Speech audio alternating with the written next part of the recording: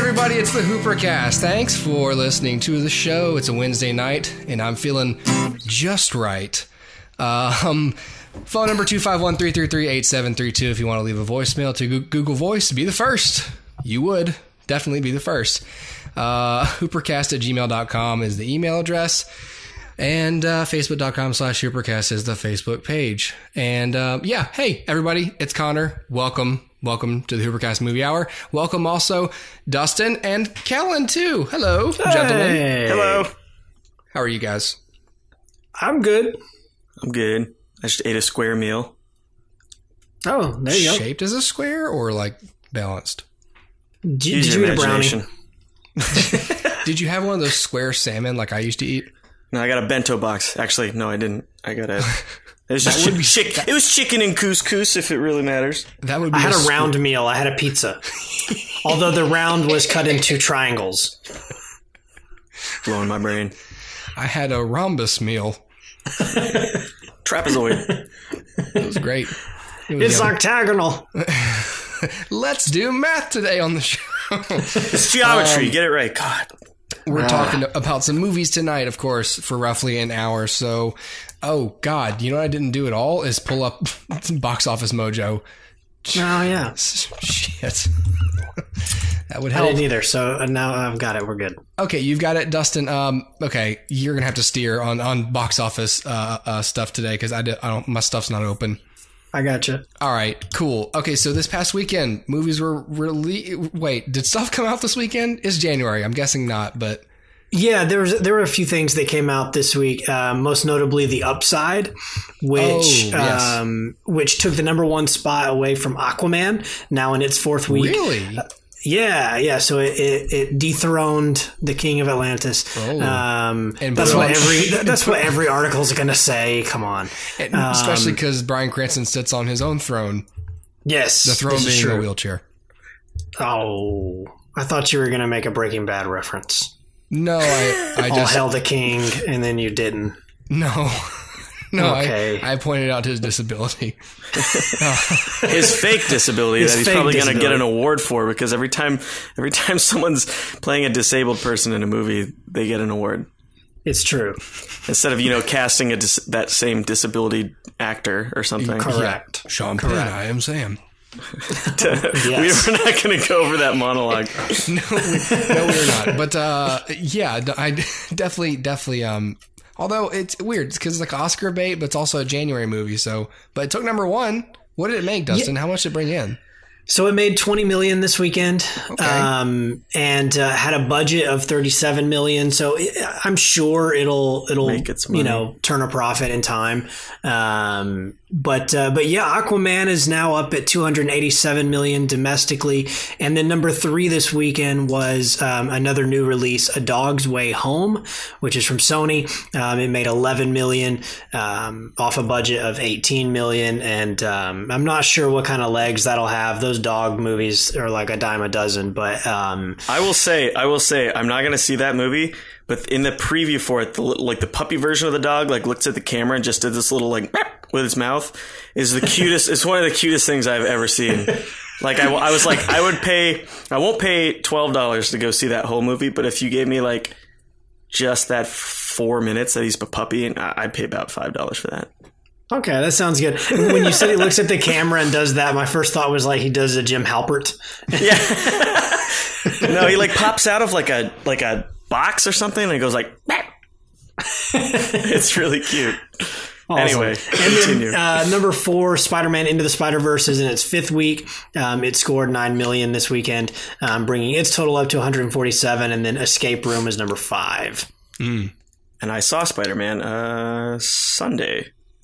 Spider-Man Into the Spider-Verse is really good. Yeah, it is. It's the most fun I've had with a superhero movie since I thought the MCU movies started getting stale around phase 3, 2 or 3.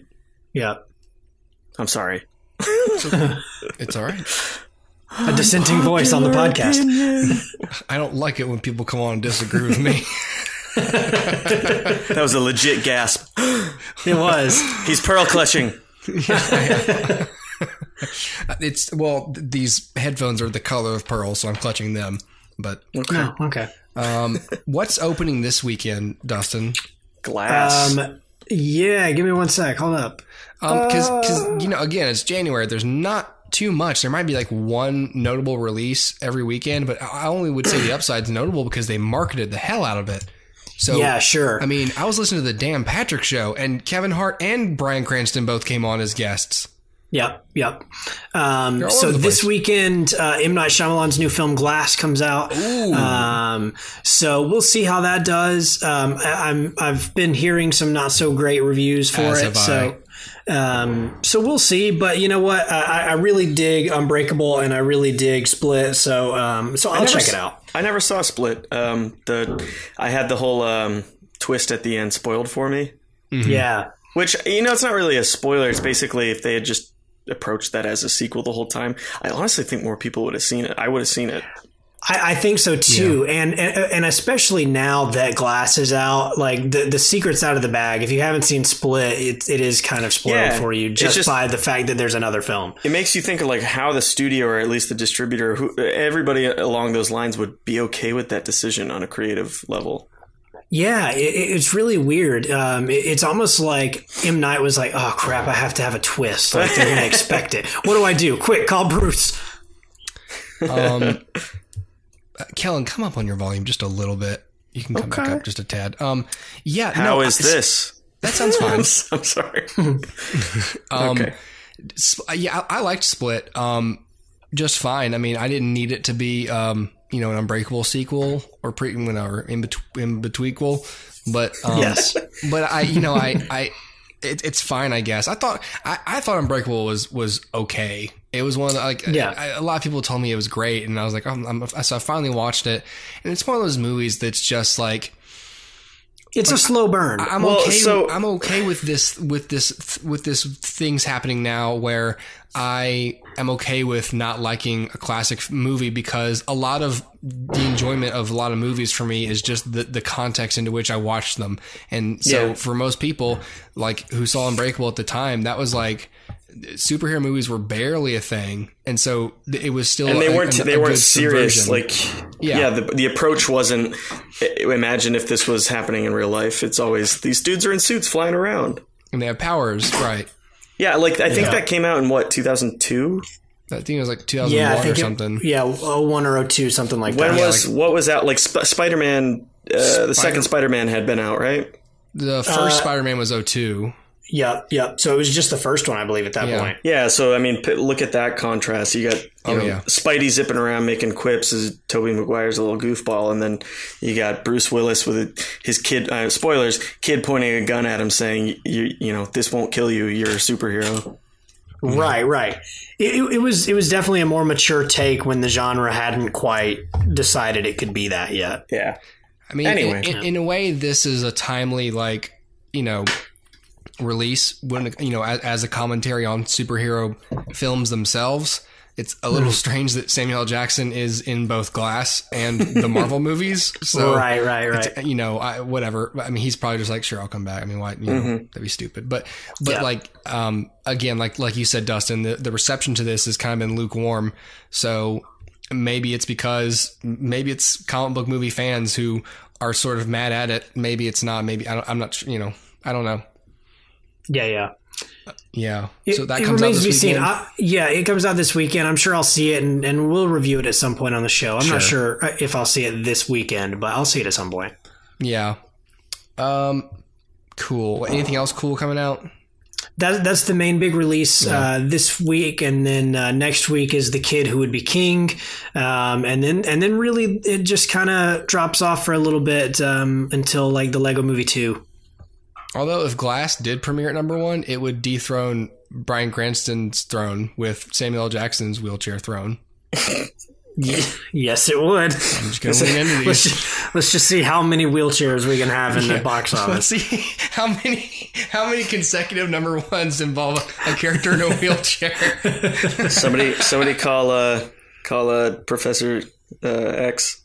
Yes. Yeah. We need another X-Men movie. Yeah. Wait. Maybe the twist of the Kid Who Would Be King is that Merlin is also Professor X, who's gone like back in time with Cerebro. Whatever. Yeah, it could be. We don't That know. fizzled out real quick. I couldn't put it together. It's all good. All right. Y'all want to move on to Sure. some film news? I don't really have that much. I talked about a lot of the stuff that's going on lately on last night's show. The Netflix price hike. Yep. So if you want to hear my opinion on that, you can go back and listen to that episode. Basically, Kellen, I don't know how you feel about this, or Dustin. I think I know you and I are typically in step with this kind of stuff, but my basic opinion was that this was always going to happen. That streaming platforms were gonna multiply and become the cable companies again, basically, and we're going to end up eventually with people not licensing content to each other, and everyone's going to make their own stuff and then charge more money, and we're eventually going to have to pick and choose like one or two because it'll be too expensive to have them all. Yeah, and then you're going to get like a Sling TV version of streaming apps. Yep. Yeah. No, Yeah. I as soon as I think it was it Disney was the first one, a couple of years ago that said that they were going to start theirs, and I was like, oh god, we're just going to go back to having channels again. Yeah, and we're going to pay more for it than we ever did for cable. And then on Monday, NBC announced they're going to have their own. Stupid. Yeah. So Universal, it's actually like a thing to where the point. I've heard multiple people say that them having a Netflix, it's a meme now that having a Netflix account is just a lot of people's excuse to be able to just watch The Office all the time. Okay, well, when NBC doesn't renew the license to Netflix, you're not going to be able to do that anymore. Yeah, exactly. Yeah, so what are you going to do with Netflix? So I don't know what kind of conversation you guys had about it before, but to be honest with you, like, I'm 29 years old. I work a steady job to the point where like a couple of dollars isn't a big deal. I get that it is for a lot of people, right? Because a lot of people cut the cord, for cable and everything to save money, and they rely on these streaming services for their entertainment. So I think opinions are going to change based on the strata.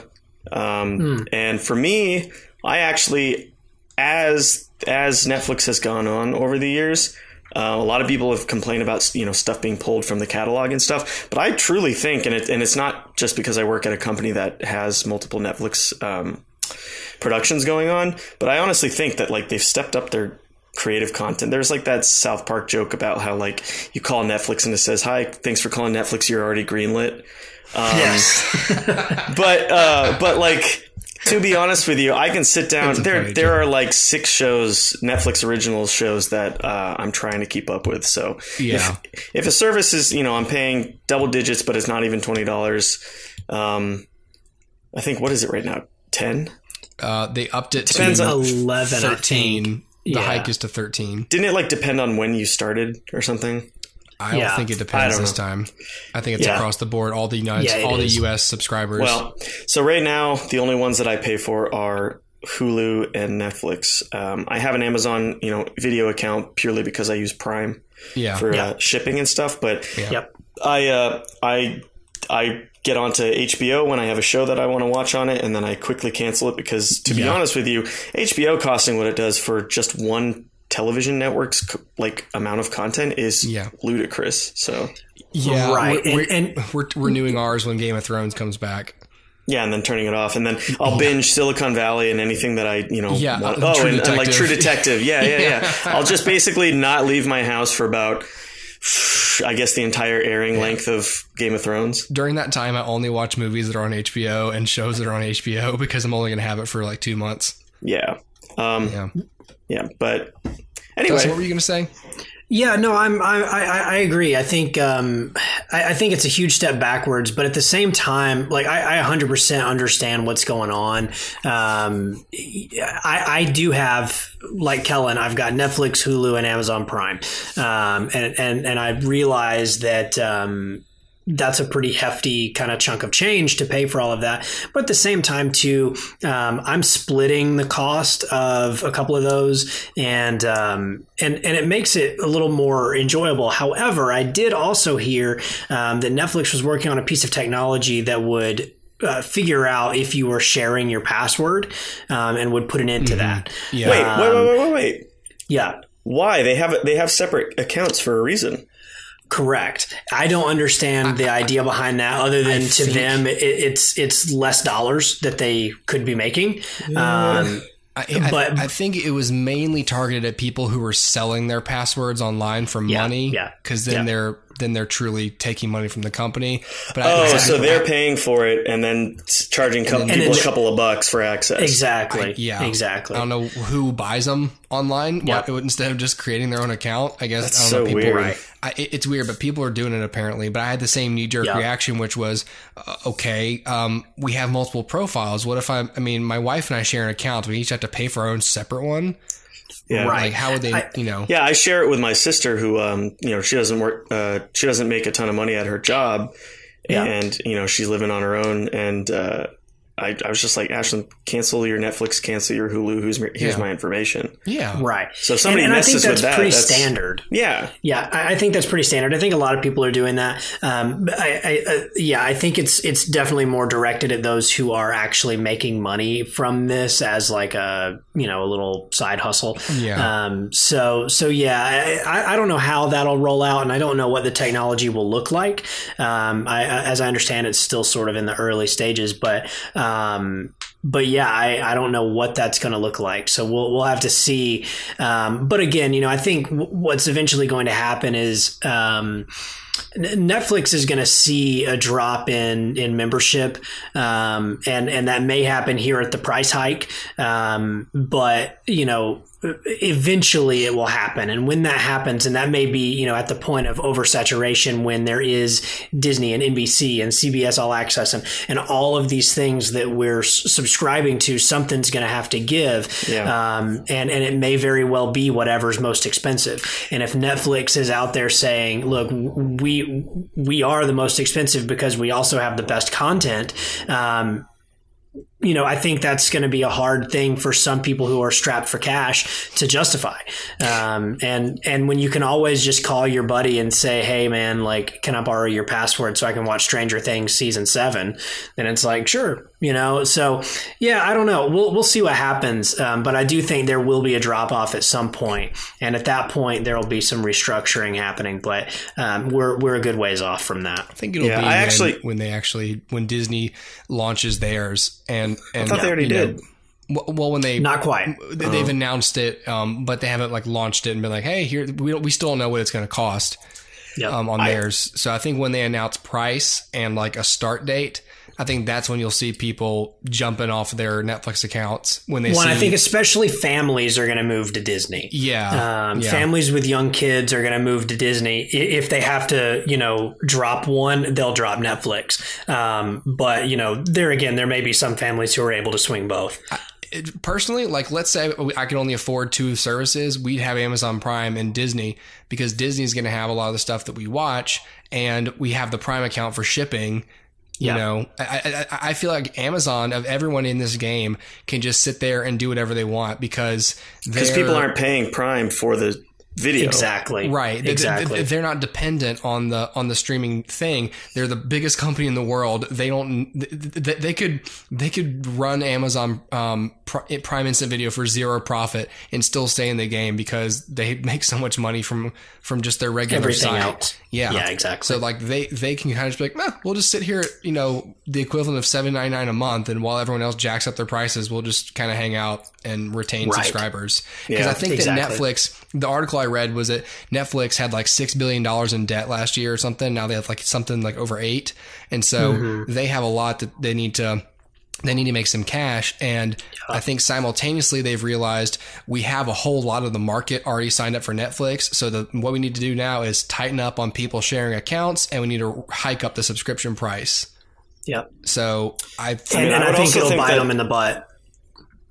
Yeah. I would also think they probably are going to swing their original content to, things that are cheap, or not cheaper, I should say lower budget, like comedies and stuff like that. Like, did you ever watch, any of you watch the, Altered Carbon? No, I didn't. So that was a super duper expensive, extremely high, budget looking sci-fi show on Netflix, and I was watching it and I was like, the amount of enjoyment that I'm getting from this compared to how much like this thing costs, like and it's so niche. I couldn't believe that they put that much money into it. So I just think they're going to get a bit smarter and probably do, not put out so much stuff and kind of research it a bit better. But on the flip side of it, honestly, like Disney's huge. I get that they own so many properties and so many subsidiaries and stuff that they can obviously have their own like content for platform. But I think it's like such a point of hubris for individual broadcast networks to think that like people are going to shell out bucks for like, how many shows do you watch on one network at any given moment? Like I watch the Brooklyn Nine-Nine on NBC now that it's restarted. Right. And then I watched The Good Place. The Good Place is a good show. And I would never, ever pay a subscription for one of those channels' streaming service. Right. And I don't catch up on, like, I don't keep up on anything except for Better Call Saul. It's the only thing that I watch. And what I do with that is I buy the episodes on Amazon, the day after they air. Yeah. And that's how I keep up with that. And everything else I binge watch when the entire season's available. Yeah. I don't see the benefit of paying, whoever, whatever. It's just like, I'll catch up when I catch up. So I'm not as much as I love movies and as much as I love TV, and you would think I'm talking like I'm 80, and you would think I would be right in the demographic for that. But at the same time, I'm also trying to be practical and say, yeah, but I'm not going to pay a billion different people a billion different prices so that I can keep up on all my shows. Like, I'll just watch them when I get to them. Yeah. And because for me, there's very little in terms of incentive to stay current on a show. Yeah. For me, the only thing that incentivizes me is to not be spoiled.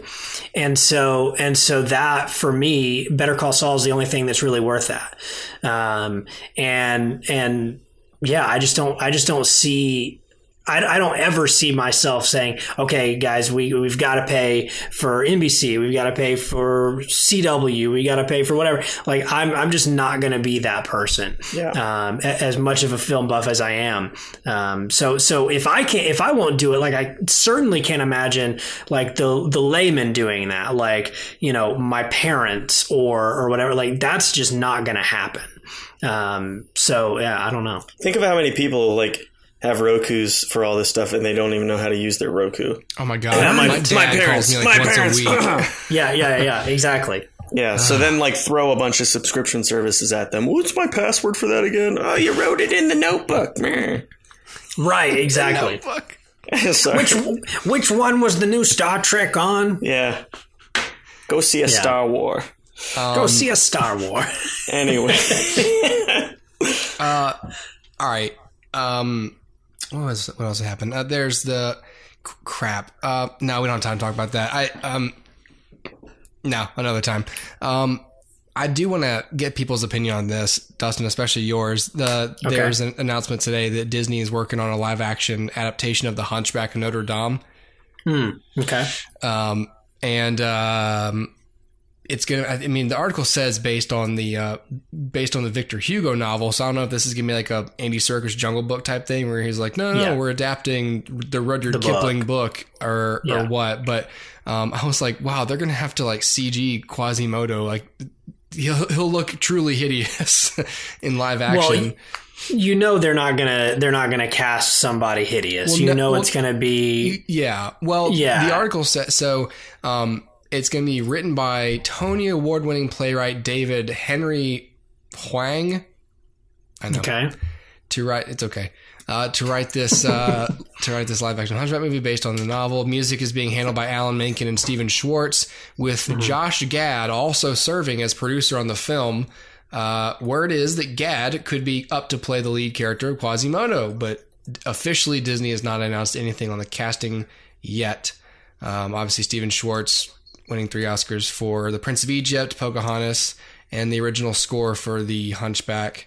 And then Alan Menken, of course, we know how good Alan Menken is. So my wife, when I told this to her, she said, like, I think it's going to be hard to beat the music for the original, but seeing as the people are involved, it's possible. So I don't know if this will be like, the Jungle Book or presumably The Lion King, where it's just going to be like a shot for shot live action adaptation, or whether they're going to try and go bolder with it or what. I don't know why Josh Gad is Disney's guy right now. I don't think he wouldn't be a terrible choice for Quasimodo. But I don't know. I don't know how I feel about this really at all. I'm still not sure how I feel about the live action adaptations. Well, I'll default to the same thing that I've always said, which is the fact that they're making live action versions of their animated films. And again, presumably maybe this is based on a book, but let's just assume for the sake of argument, that this is sort of like a retelling of their own animated version. That the very existence of these live action things invalidates the actual legitimacy of the animated features. Like as if Lion King isn't legitimate until it looks real, as if Mulan isn't legitimate until it's played by real people. And that to me is a complete betrayal of everything that Disney stood for and everything that Walt pioneered. And it's also a betrayal of an entire art form. And so to me, I can't get behind on principle. I can't get excited for the fact that there's a Dumbo movie, because I'm like, but there already was a Dumbo movie. I don't need another Dumbo movie. And I don't even care if this one's better or worse. The fact is, the original is a classic film, and to remake it, sort of the implication is that, the animated version doesn't matter and animation isn't real. And that to me couldn't be farther from the truth. So on principle, I can't get behind it. However, I also, I didn't know this news until you told me, so this is a knee-jerk reaction, but I'm one of the few people, I guess, that I just genuinely don't like The Hunchback of Notre Dame, period, at all, ever.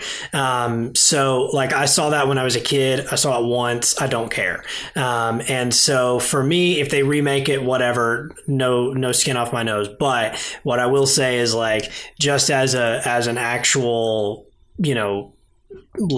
foundation point, I can't get behind redoing an animated film to make it appear real and as if that's supposed to legitimize it. That's ridiculous. So, what do you think? Well, I mean, I literally am in 2D animation. That is my livelihood. Yes.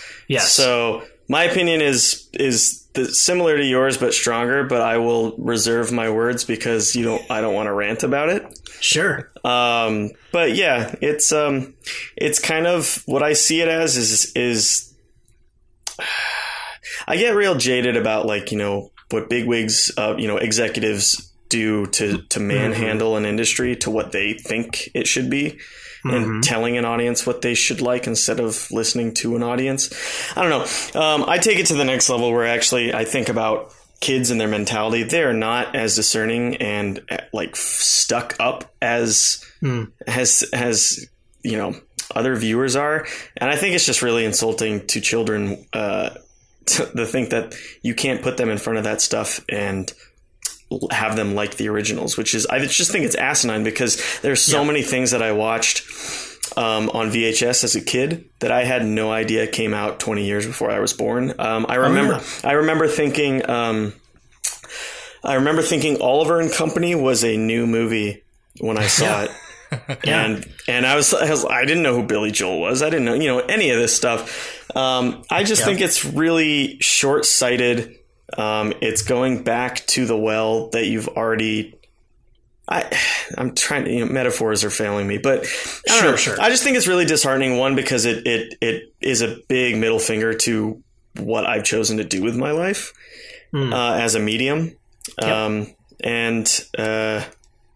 actually, it's not a medium. If you talk to animators, animation is film. It's just it is. Yeah. So anyway, I scoffed at the Jungle Book one. If it really was going back to the Rudyard Kipling book as a source material, I mean that's fine. That's not to say that because one interpretation of that was animation, meaning they all have to be. But when you get into ones where the Lion King was straight up, say what you will about copying from Kimba the White Lion. Sure. Right. That was a Disney. Shakespeare. That was a Disney. Well, yeah. That was a Disney original to the point where that is just like, oh, that's a cash grab. They don't trust like children as an audience to like animation anymore because they don't even do it well anymore. Mm-hmm. Yep. So anyway, I said I wasn't going to talk a lot about it. Basically, everything Dustin said, but an added tinge of personal scorn. Yeah. Oh, I love personal scorn. Yeah, I got lots of it. That's our brand here on the HooperCast is personal There you scorn. go. Right. And you know, I'll add to that, like the first movie I ever saw in theaters was Disney's The Jungle Book. They used to do their re-releases every so often. So that was the first movie I ever saw in theaters. And I had no idea that movie came out like when my dad was born. You know what I mean? Like that, I had no concept of that. That to me was a new movie. And it was beautiful, and I loved every freaking second of it. Right. And still to this day, if I put it in, like that animation is gorgeous. Yeah. And so there's no, if it's actual art, no amount of aging removes the artistic integrity. The only thing that can happen is like social commentary in the movies might not hold up. You know, there's a lot of and Dumbo's a good example of that. Oh yeah. Right. Yeah, I was going to bring that up. You know, one reason to remake these is that social attitudes have changed, or you know, like the movies themselves have come under fire for years for you know, what's now considered, you know, an unacceptable portrayal of, you know, a particular group of people. Sure. Yeah. You will not see any crows in this new Dumbo movie. You say that, and that's a legitimate that's a legitimate point, but then you're like, well, wait, but one of the biggest examples of this having happened is The Lion King. I'm like, the hell happened in The Lion King that was so upsetting to, you know, like exactly. Yeah. I don't know. I think it's lazy. I think it's lazy. I can't even think of a joke reason. Right. No, the whole thing's a cash grab. And I don't even like care that it's a cash grab because like I understand that Disney's just out to make money. Like I get that. They're a business. It makes sense. But at the end of the day, like why would I treat that with the same level of artistic integrity that I would the original Lion King? I can't. And because it doesn't have the integrity that the original had. And you can say all you want, like, oh, but like James Earl Jones and Elton John are back. And it's like, well, great, but I don't care. Like, and to me, this is, you know, me personally throwing in my own presuppositions, but The Lion King to me is a darn near perfect movie. Yeah. And so I just don't understand what you can add to it that would make it better. And the movie's already trim. Like the only thing you can do is pad it. But why would you pad it if it's already trim and taut as is? And so the whole thing just aggravates me. But whatever. I'll cap this off with an observation I made a couple of daily episodes ago, and this ties into the you know, another piece of current news that we were talking that I've brought up on this show about Skydance hiring John Lasseter, and so. This particular point of view for me was in the context of that, and it applies to these cynical cash grabs as well. I like business. It's a free country. I like people going after their, you know, making their money, whatever they want to do. But businesses are not people, and they're not your friend. They don't care about you. They just want to make money. Every now and then, stuff that business does has a friendly face. Like condemning the hiring of someone who's been accused of doing bad things in the workplace, or making a movie with an evolved social point of view. But those are just the nice PR reasons for making decisions that are purely based on money. Yeah, and people need to remember, as much as we like Disney and we like the stuff they make, when it came down to making the money or doing the right thing, it's probably going to be about the money. It's only about doing the right thing or doing the hip thing, in as much as the hip thing is profitable. Yeah. They're either, you know, rummaging through your pockets or asking you to empty them. They're not trying to be your friend. Right. They're not your friend. They are strangers with candy. Yeah. Yes. And sometimes you go, well, maybe the candy's worth. Oh, God. All right. How about this? Let's. No, you're fine. You're fine. That's terrible. It's an apt analogy. I mean, it is, but I blame the scotch. Well, how about this? I was going to do this anyway. Let's take a break real quick. Back with more and actual movies on the HooperCast Movie Hour. We'll be right back. All right, and we're back. Hey, everybody, HooperCast Movie Hour talking about Upgrade. First up tonight, continue our theme of wheelchairs, by the way, tonight. Dustin, did you see Upgrade? No, I have not seen this. All right, so this is me and Kellen then. Kellen, you saw this a while back. I watched this morning. Oh, God, no, I saw this in theaters, probably opening weekend. Okay, so this was early 2018, wasn't it? I think it was spring or early summer, wasn't it? Okay. Yeah, it was summer. Well, this is written and directed by Lee Whannell. What else has Lee Whannell done? That name feels familiar, but I'm not sure. Okay. Well, okay. Well, anyway, it's a movie starring Logan Marshall Green. If you don't know who that is, he's the guy from Prometheus who looks kind of like Tom Hardy. He looks exactly like Tom Hardy. Yes. When my buddy was like, "Hey, do you want to go see Upgrade?" and I was like, "Oh, isn't that the Tom Hardy movie where he gets like an implant?" And he's like, I mean, yes, it's a movie with a guy getting an implant, but it's not Tom Hardy. I was like, that is some baloney. Yes, it is. Somebody compared this to Venom, and a person who looks like Tom Hardy is being controlled by a stronger entity and talking to it the whole time. That's not bad. It takes place in an unspecified future or alternate present where technology has advanced. There's autonomous vehicles, but largely the biggest piece of technical advancement is mechanical and computer implants in people. People are basically cyborgs. It's a normal thing to have some sort of digital prosthesis in this future. And his character, God, what's his freaking name? I forgot it. Gray. Gray is a pretty old school. He's the token old school guy in a futuristic movie where he doesn't trust machines. He doesn't have any implants or anything like that. He's fixing his like roadster car in the garage. Yeah, he's fixing it. Yeah, exactly. His gas vehicle with no computers or trackers in it. And life is pretty cool for him. I felt like it wasn't, because like one of the first things he does is like drink a beer and open his garage, and it's daytime. And I swear to God, I thought it was morning because they had like birds chirping. And it wasn't until later where I'm sure it was a test audience note where they said evening forecast is this, that just to specify, like, was it clear that it was after working hours that he was drinking? It's just something I noticed anyway, because I had the impression for like the first 5 minutes that he was like a loser. And then his hot wife comes home to his like mansion of a house. Yeah, exactly. And I was like, oh no. And then they mentioned evening forecast, like, oh, okay, he's probably just out of work, or he recently, they didn't really specify why he is at home. But anyway, his wife's like at Six Festival. They're doing fine money wise, and everything's great, and they love each other, and it's cool.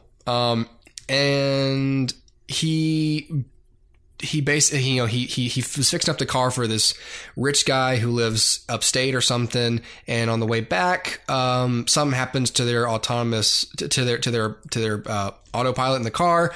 Car crashes, and these dudes just show up, murder his wife, and paralyze him. And 3 months later, they haven't caught the people. They don't know who did it. They have figured out a way to mask their identities from these police drones that fly around. So despite constant surveillance and a whole bunch of tracking technology in this future, surprise, surprise, people find a way around it. So he goes off. He's a quadriplegic now, the wheelchair reference. He gets this implant on his spine called STEM that allows him to move his limbs again, but he can't tell anybody about it. And then STEM starts talking to him and helping him essentially figure out who's responsible for his wife's murder. And a big thing that STEM can do is fight and autopilot his body, basically. Yeah, autopilot his body with his permission. At first, at least. Spoilers, jeez. At first, at least. You can imagine it escalates. Like, it seems cool, so what's going to go wrong? Well, things do. Kellen, what did you think of Upgrade? I liked it. So you don't see a lot of high profile B movies, and I would definitely put this in the B movie category. I would too. B movies, they get a bad rap because they did used to be schlock that you weren't supposed to think too much about. Yeah. And usually were visually very much a downgrade from something that was, more well produced. But I think B movie now is essentially something like this is I don't want to say high concept because it's not super smart as far as a sci-fi movie goes. High concept it's a point as of view in about the future and then a plot within that. It's basically someone said, what if you boil the movie down, it's a single concept with a movie built around it. It's what if you had an upgrade to a human body, basically, that made you a superhuman. Yeah. And then they formed a movie around it that I think not any one bit is super duper compelling. But I had a hilariously large amount of fun just watching the awful violence revenge porn that happened in the latter middle part of the movie to near the end kind of thing. So I had seen one preview for it. I got invited to the movie with no expectations, sat down and saw it, at the Draft House, having a beer, having a meal, had a lot of fun with it, did some interesting stuff, some really cool visual effects and tricks and stuff. And, if you're into violence and grisly imagery, there's a lot of interesting ways that he kills people. Yes. I don't know. I liked it. I mean, I don't know if you guys give grading or anything like that, but we pretty much have a 5-star rating. So, I mean, at this point, since it's not in theaters and it's probably on streaming services, I'd rent it. I would rent it again, having seen it, just so I can watch it again. Yeah, I got this from the library, so I was watching it. Obviously at home. It wasn't in the theater, but I don't think it's on any streaming services. I double checked before I spent money to get it, but I would give Upgrade. I'd probably give it. I'd give it 3.5 stars. Like you said, in terms of concept, it's not that high, but the enjoyment is there. It almost deserves 4 stars, but I'm not going to give it that high of a rating because it's just enjoyable to watch, and one of those stories that doesn't end in a way that's hard to believe. It's one of those. It's not a ribbon tied on the end of it. Yeah, I appreciate the logical conclusion of this film. That doesn't always happen, especially in like you said, like a B level movie. I enjoyed it. I felt bad for this dude and his situation, and after a while, I was like, oh, it's not one of those movies where you're spending a whole lot of time thinking about what the character's going through. I mean, you are, but mostly you're watching this to watch the plot unravel and to see some cool scenes of action, which you do get. Like you said, the camera moves are really interesting and creative. That chase sequence was actually really good too. The chase sequence is good. Whenever Stem moves, and begins, whenever Stem takes over and starts fighting for him, the cinematography gets really creative, and it's this really tight, a follow move. It's hard to describe, but it basically leaves him vertical in the frame and tilts the camera essentially perfectly to his movements, to where everything around him becomes distorted, but he remains constant in the frame. Yeah. If it's if motion tracking. Yeah. What? I don't know. I don't know what you call it. It's picture Dustin, if I did a backflip and the entire time my feet never left the bottom of the frame, but everything else around me swirled. Yeah. There were audible gasps and oh snap! What happens is he's laying on his back because he's paralyzed. He's been knocked out of his chair, and there's a guy, bad guy coming standing after him, and Stem is talking to him, in his brain, and he's like, do you want to give me full control? And he's freaking out. He's like, yeah, sure.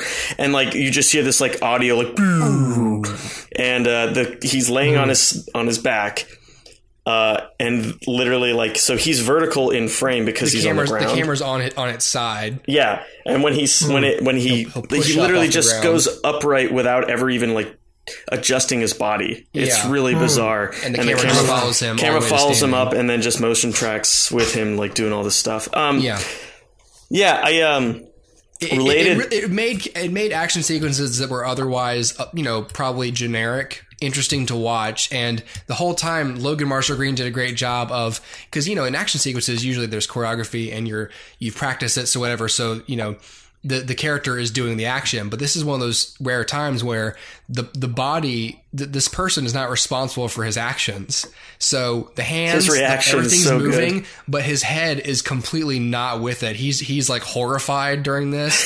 He's looking away while this is happening. It's so good. It's really, really well done. And I'm not sure how he was able to disconnect his face and head from the movements of the rest of his body, but he did it. Yeah, and it's really wow. interesting. Picture someone like cutting someone up with a knife and doing horrible, grisly things, and their face the whole time is like their neck is leaning away from it and just going, "Oh God, oh God!" Yeah. It's just imagery-wise, I've never seen anything like it. It was just really fun. Yeah.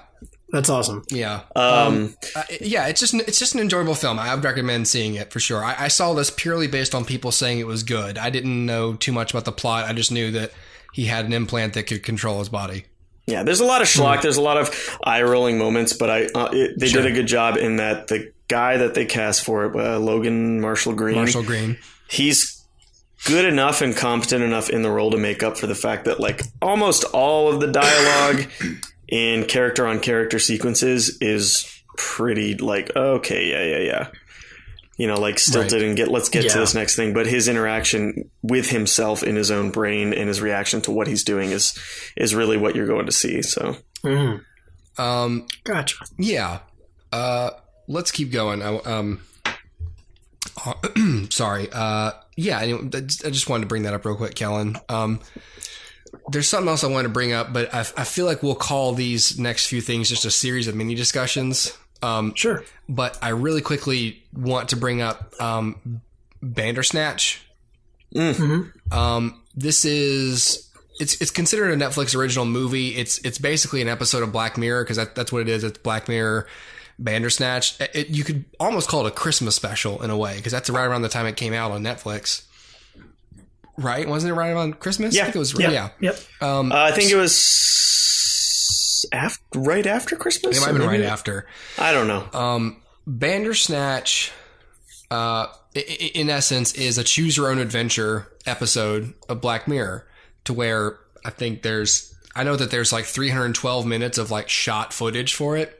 And throughout the story, you are choosing what the character is going to choose. You're given like this binary choice. You pick one, and then he does it, and then the plot follows based on the actions you chose. I'll say it centers around a computer programmer. It's 1980 something, I think 84. He's making an 8-bit video game called Bandersnatch based off of the book, which is itself a choose your own adventure book. So eventually the concept of choosing your own adventure becomes a forefront of the story, to where it's one of those things where you're watching it and you wonder sometimes, like, are some of these characters self-aware?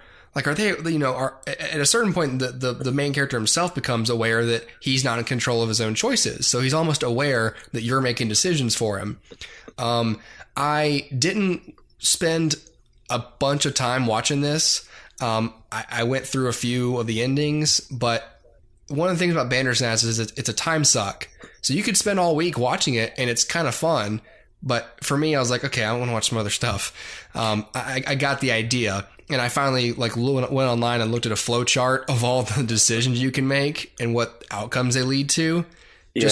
Just to know, basically. But it's really interesting stuff. And as a concept, it can't really work for everything. But I think it was really creative how they were able to do this and make it and make essentially a 90-minute thing. What could be a week-long experience for people, and it was something you have to pay attention to. So I don't know what kind of star rating I'd give it because it's completely a unique, its own thing, but I'll give it a 4. It's just really creative. It's just, it's a time investment, and you can't, tune out during it. You got to pay attention. What do you think, Dylan? Well, Dustin, did you see it? I don't want to jump in. No, I didn't. So I won't. So if that's the case, I won't spoil it because that is, relatively fresh in terms of content. Yeah. So I actually had all the time in the world. It came out when I was in Denver house sitting for my brother and my sister-in-law because they were in hospital waiting for, her to go into labor and to have, their first kid. So I was staying at their house, and I literally, this is how much time I had to kill. I made that flowchart that you're talking about by exploring all of the options. Oh my God. And it actually is, it only took me about 5 hours to see literally everything. Right. And that's with a lot of stuff replaying, because a lot of choices lead to the same things. Yes. There is one true ending, and I had the bad luck of getting that literally I made all the right choices except for one, and then when it loops back around and lets you make another choice, I made it the other choice, and I got that ending. So I got the real ending, which I won't spoil it. Right. But you can tell the one thumbs up ending. Yeah, no, it's the one that leads to the credits, Right. I got that so early that I was like, holy crap. There's going to be tons of like endings to this like this, and I'm going to, I'll go back through, and so maybe I have maybe my opinion of it is skewed negative because I kind of like finished it too quickly. Because every time I went back around, it felt like looping me towards these kind of like dead ends rather than other endings. Interesting. Yeah, and some of them, there's a good amount of like fourth wall crumbling over the course of the thing. You start to really, like you said, the characters are self-aware. There are answers that you give as a disembodied like entity talking to the character. Omnipotent. Yeah. Yeah, it's interesting. I think it's a real cool novelty. I just thought it was a little too big for its britches, I guess. Yeah. I love Black Mirror. It's one of my favorite, forms of media to come out in a long time. I mean, I think it's this generation's Twilight Zone, specifically, perfectly, because it revolves around technology. But so I love Black Mirror, and watching this, I was like, because I saw the true ending and the true flow of stuff so soon, I was like, that episode honestly would have been more more sound and rewarding of an experience than kind of fumbling around and choosing these things. And this is kind of a personal take on it, and people are very different than me. As far as video games go, like my favorite game series is Metroid, and stick with me. In that game, you're given all these doors and options to go through, knowing that eventually you're going to want to go through all of them. So when you go through one and you're like, oh crap, no, I can tell I should go back and go to this other thing. So I have this kind of like weird FOMO when it comes to something that gives me options, if you mind me using the phrase. So every time I made a choice, I was like, crap, I kind of want to go back and just do the other one. And I would have to play that out, because you actually can't go back of your own volition and make different decisions. It'll kick you back and give you the option later. So there are so many times where I was like, oh, I'm going into this stream of narrative that I've already been in, and I know where it's going to end, and it's not satisfying. And so, I don't know. I thought it was cool, if not a little clunky, but it's the first of its kind sort of thing. Yeah. So I give it like a 4 on the grounds of like novelty alone, but as an actual individual standing story, and the reward for putting that much effort and time into it is a little low on my end. Yeah, the reward's low for that, but my points definitely come from a sense of like enjoyable during the activity, but I do dock it for just taking so long to fully explore it. Yeah. Yep. I don't know. That's what you get when you play with structure is yeah. Yeah, I think if something has like a zeitgeist behind it purely because of how it functions, it kind of misses the point that it's still supposed to be about story. Yeah. I don't know. Dustin, I would still watch it. I don't want to poop on it so much. Okay. Yeah. But Sure. Yeah, it's interesting, Dustin, for sure. I gotcha. Yeah. Okay. Well, that's Bandersnatch. Let's see. What was there was a couple of films that you saw, Dustin, that we had seen that you wanted to talk about. Was one of them Solo? Yeah, we can do Solo. Solo is recently put on Netflix. I'm guessing you just saw it one night and Yeah, that's where I watched it. Okay. And have you seen this, Hooper? No. But Kellen, you have. Yeah, I saw it in theaters. Yeah. Okay. Kellen, I think. Kellen, We talked about it the last. Yeah, You did? Okay. Yeah. Okay. I thought we did. yeah, and Okay. I'm wondering if Dustin recalls what I said enough to have that have tainted his experience or jogged his memory after seeing it. No, I don't recall it at all. In fact, I think during that I just kind of made sure to Zone out. yeah, in a way, like just don't register this information, Dustin. Like you can react, but don't register it. Yeah. So yeah, okay. So Solo, like everyone knows what Solo's about, so I'm not going to bother, talking about like recapping it. It's the story of Han Solo, like we get it. The main thing for me with this is after The Last Jedi, I had no intention of seeing Solo in theaters at all. And it came and it went and I was fine. And then it was on DVD and I was like, I don't know, maybe one day. And then it was on Netflix and I was like, all right, fine, today's the day. And so, had it not been so conveniently dropped in my lap, I'm sure I still would not have seen it. So that's sort of my mind frame going in. Coming out, I hesitate to say I was pleasantly surprised because I wasn't. I think my expectations were so low that it's just hard for me to. Well done. No, they really were rock bottom, and so I had no nowhere to go but up. And so having said that, like it's not a good movie, but it's not a bad movie. Like it's not as bad as I thought it would be. But it does a lot of the things that I was afraid it was going to do. Things like over explaining things that don't need to be explained. Things like His name. world building. Yeah, that's the big one. And I guess maybe a lot of people have a problem with this. I kind of avoided all reviews and stuff for it too. I just avoided everything. But from what I understand, just from talking to people, like the name thing really aggravated people and aggravated me, like to the point where I almost decided to turn it off right then and there.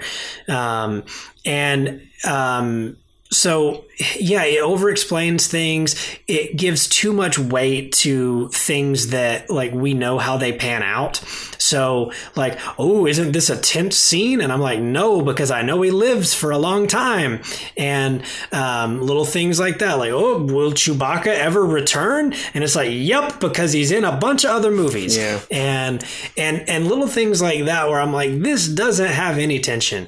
But it's not like I guess if you're thinking about like it as a movie, what it has to do, what it does most of what it has to do, and it does it fine. It doesn't make me mad to really like see it. It's just that superfluous stuff like the name thing or like, okay, now we have to work in, Lando and like all of this stuff where it's like, you don't have to do that. Let's talk about why the Millennium Falcon loses its escape pod and like little things where I'm like, that doesn't matter. And so at the end of the day, like it's hard for me to look at it objectively and say, I only enjoyed it as much as I did because I thought it was going to be the worst thing I've ever seen in my life. Right. The bar was low. Here's the I really don't even know what to say, but as a movie itself, it's just okay. Like I guess it's 3 stars. It doesn't make me mad like The Last Jedi did, and it doesn't excite me either. Like I'm not after this going, oh my gosh, I wonder what they're gonna do for Solo 2. Please come on. I'm just over here like, okay, I guess there's gonna be more Star Wars stuff now, which is the exact same boat I was in before, and so. You know what? Solo is so-so, and that's really the best thing I can say about it. It's just middle of the road. It does its job. It does it fine. Surprisingly, Alden Ehrenreich does somewhat of a decent job, but it's still not Harrison Ford, and it's still not, it's just not necessary. It's just I don't know if you recall my summary after I ranted. I didn't rant about it, but when we talked about it last was it's fine, but it has no reason to exist. Yeah. Yes. Yeah. That's 100% correct. It's like it doesn't tell me anything that I needed to know. No. Like there's nothing that it adds to the story. It's like we're world building because look at this planet, and I'm like, but that planet doesn't matter, so you're not world building. And then so it's stuff like that. And then again, I hate to keep bringing it up, but the name thing is like the big thing, because it's like, hey, let's tell the audience why his name is Solo, and I'm like, I thought it's because his name was Solo. Like, I don't understand. My name is Dustin. Do you have to have a prequel movie telling me why my name's Dustin? No, you just introduced me as a character in this crazy thing called life, and my name's Dustin, and then there you go. And it's also really dumb because the way that it I'm going into the minutia. The whole way that it unfolds is an Imperial officer saying, "You don't have a last name." And he's like, "No, I've always been by myself." And he's like, "Oh, Solo, eh?" Solo. And I'm like, but Solo is a Spanish word, and Spanish doesn't exist. If we are seeing this movie as like being translated into English because it's our language, that doesn't make any sense. Correct. He literally could have started out and they wouldn't do this in a Star Wars movie, but it could have been like, "I'm Han Solo. I live on Corellia." It could have just been his freaking name. He's played right. by and it's Disney always actor. been a dumb name anyway. Yes. A dumb name that George Lucas was like, "Well, he's a free spirit. He does all of what he does. He just does what he wants. He's Solo." Speaking of dumb names, there's two in here specifically. One, Kira. That's an actual name, and they decide to spell it with a Q and an apostrophe. Stupid. And secondly, Dustin, are you new to Star Wars names? The guy who flies the Millennium Falcon with Lando Calrissian in The Return of the Jedi. His name is Nyenyub. The guy who has a vagina on his face is Nyenyub. In my mind, this is how detached from Star Wars I am. In my mind, the only names that matter are Luke and Ben and Leia. Okay, fine. But here's the one that took the cake for me. One of the villains in this movie. So Paul Bettany's character? Do what? Paul Bettany's character? No. Although that is another one. But so there's this character named Infus Nest. Is the name of this character. I had to turn on the freaking subtitles to figure out what the name was. I'm not even joking. They said it like 5 times, and I was like, "What are they saying? Those aren't words; those are syllables." And so, and so I turned on the subtitles, and it's ENFYSNEST, Infus Nest. What character is that? I don't even remember that. That's the bounty hunter that's stealing the plunder that they're stealing. There's the reveal. Yeah. Okay. Yeah. The reveal. Yeah. The name is Infus Nest, and I'm like, that's not a name. That's not a thing. Hold on, I'm going to look up Star Wars characters' names and how dumb they are. It's so stupid. So literally every character that ever gets screen time in a Star Wars movie has a name. Yes, this is correct. And so I have an animation pitch that's space based, and I came up with a name for this character. I can't remember. I had to rename it. I can't remember the name that I came up with. I just totally made it up, and I named this character, and he's an alien character. And at one point I just searched the name online. Guess what? There's a Star Wars character named that. You can't. Yep. You could come up with the most ridiculous combination of syllables and consonants. There's a Star Wars character named that. Yep. So, that sounds about right. Yep, it's pretty annoying. But it's bad when they're all like, "Oh no, Infus Nest is coming," and I'm like, "Who? What are you saying? Are you still speaking English, my friend?" And like, there's nothing there. And so anyway, all that to say, like, sorry. You just found one. I'm on a list. I'm on a list of funny names. Yeah, let's hear them. So, do you remember the old white dude with the goatee on Padme's Amidala's like board of directors of Naboo? Board of trustees. Sure. His name is Sio Bibble. It's terrible. Oh no. And then there's a dude in Revenge of the Sith who literally is just sitting in the stands during the opera with Palpatine.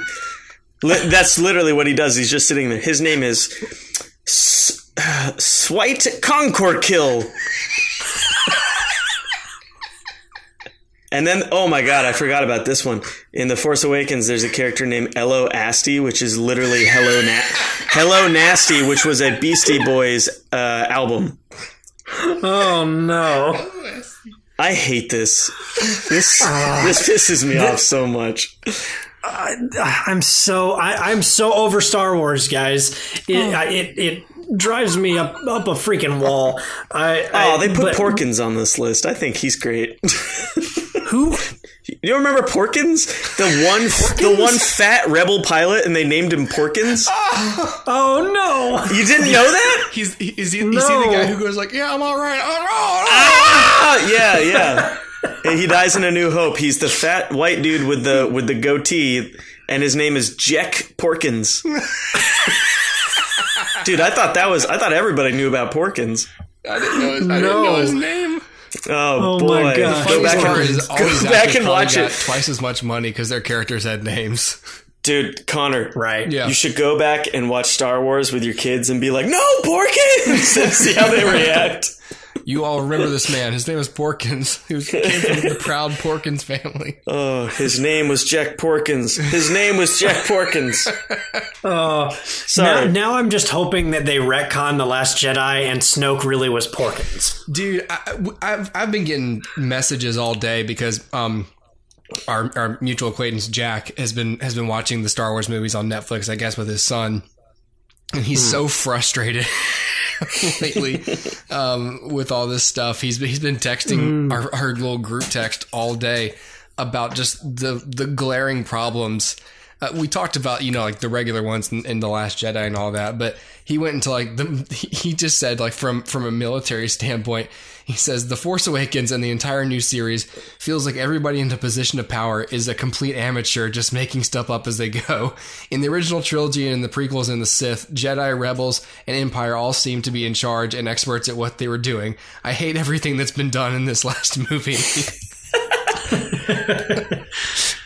Dustin, before we go back to what you were talking about, there's a character in the Solo movie. I guess he's at one of the gambling scenes.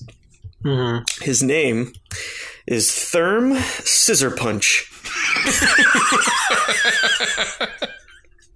Oh my god, I hate Star Wars. Therm Scissor Punch. I think I realized over the past 2 years, I actually hate Star Wars. I thought I loved it. It's so weird to pull a 180 where I'm like, so oh my god, wait, I fucking hate. I freaking hate Star Wars. I hate this now. Well. So here's the thing. Like, I've never been a huge Star Wars fan. I like the original 3 films, and I like them fine. But I don't like the prequels, and I haven't really liked anything that Disney's put out. And so for me, it still lives as a trilogy, which is good. I mean, it doesn't phenomenal. The clout it has is really bizarre. Yeah, it is. I guess it's just because of the time in which it was released. But I think it's because it's a cultural powerhouse more than a cinematic one. Right. Yeah. True. There's but I'm just like, there's something you said on one of our shows recently, Dustin. I can't remember what you were talking about, but I think about what you said all the time. And it might have been like in reference to like Lois Lane or something. I can't remember. But oh God, it's like on the tip of my tongue. I'll think of it later. But it was basically like, you said like, I try to watch the thing and then this person shows up and I go, oh wait, I hate you now though. and I think like when we think what Kellen just said made me think of that. Like, oh, that's right. I hate this now. Right. No, it's so true. Like I went and saw The Last Jedi in theaters because it's like, you know what? It was Rey. You were talking about Rey. Was it? That makes sense. You're talking about her. Like I said, yeah, because everything she did in the second movie was hate-worthy. Yeah. Yes. It's like I go back and watch The Force Awakens. No. Oh, I remember. Connor, he was at a toy store, he was at Target and saw toys in an aisle and he was like, ooh, I'll buy this Rey action figure. Oh, wait, but I hate her now. I hate you now. It's true. I don't remember saying that, but it's absolutely true. Like the fact is, like, these movies are just like laughable. And so Solo, that's why it's so weird for me for Solo, because I'm like, were my expectations just so low that I just didn't care? And the things that should have made me angry didn't faze me. Like, I don't understand. But yeah, like at the end of the day, when it comes to Solo and really all of these Star Wars movies by Disney, it's literally like, hey, everybody, why don't you cheer for this thing that's on screen because you're supposed to? And like, because there's that moment, like, right, this is not a spoiler, where Han meets Chewie, and it's like, I should feel something, but I don't feel anything at all. Yeah. And then there's like a couple moments where they're like talking and you're like, I should definitely feel like I should definitely want to watch this, and I don't. And then there's the moment where they all see the Millennium Falcon, and it's like, this should be an epic moment, but I don't care. And that's like the whole thing over and over and over. And so undoubtedly, when episode X comes out this December, I'm sorry. I was taking a sip of water and I had to swallow so quickly. But when it comes out this December, I'm going to be sitting there going, why am I here? Like, it's literally just some morbid curiosity at this point. And yeah, anyway, there's Solo. Yay, Ron Howard. If you allow me to... Sorry. Well, if you allow me to another messed up metaphor, it's kind of like your abusive... Sorry. I'm still choking on water. It's kind of like if you have an abusive husband and you're coming home from work and you walk in and instead of this time he doesn't beat you, he just verbally abuses you. That was going to see Solo. Yeah, and you're like, today was a good day going to sleep. Yeah. You're like, all he did was just tear me down word by word. He didn't punch me in the face or knock me on the ground. Yay! Yeah. Anyway. He's really changing that, man. Oh, God. Another observation about the Star Wars franchise from our friend Jack. That whole opening scene in The Last Jedi where Hux and Poe have the radio conversation makes them both look like petty amateurs and idiots, not two military commanders engaging in a dangerous fleet of arms, which I guess subverts my expectations, but it also makes me realize what fucking clowns they are and how much nothing in the movie matters at all. There's a Yo Mama joke in the first 2 minutes of a Star Wars movie. Yeah. Can we also just talk about the fact that you just said two names, Hux and Poe, with a straight face, and those A, are stupid names, and B, it sounds more like you're naming the Teletubbies. The last thing that he says about this, he says Ryan Johnson. He spells it with a Y. Parentheses. I refuse to support his incorrect spelling of his name. Completely ruined one of my... Yeah, but it subverts your expectation that it uses his parents subverted expectations when they you guys are you're getting me riled up. Don't do it. Ryan Johnson completely ruined one of my childhood heroes in Luke. Luke was the perpetual optimist. He never gave up on anyone. He could always see the light side until his nephew starts to learn the Force, and then he's all of a sudden like, fuck it, he has a little darkness in him. I'll just kill him since he's unredeemable. That's not Luke in any way, shape, or form. Luke would have talked to Ben and then set out on a mission to find, identify, and defeat Snoke, which just that sentence is already a better movie than Force Awakens, and my friend Stefan reacted with a tear. Oh man. Dang, he's so right. Yeah. Man. Ugh. Okay, we should change the subject because I'm going to go. Yeah, let's move I'm going to on. go right back into all of the same complaints that I have. Kellen, pour another scotch tonight. I'll be back. Actually, I'm going to go. feelings. I'll be right back. Wait, what are you talking about next?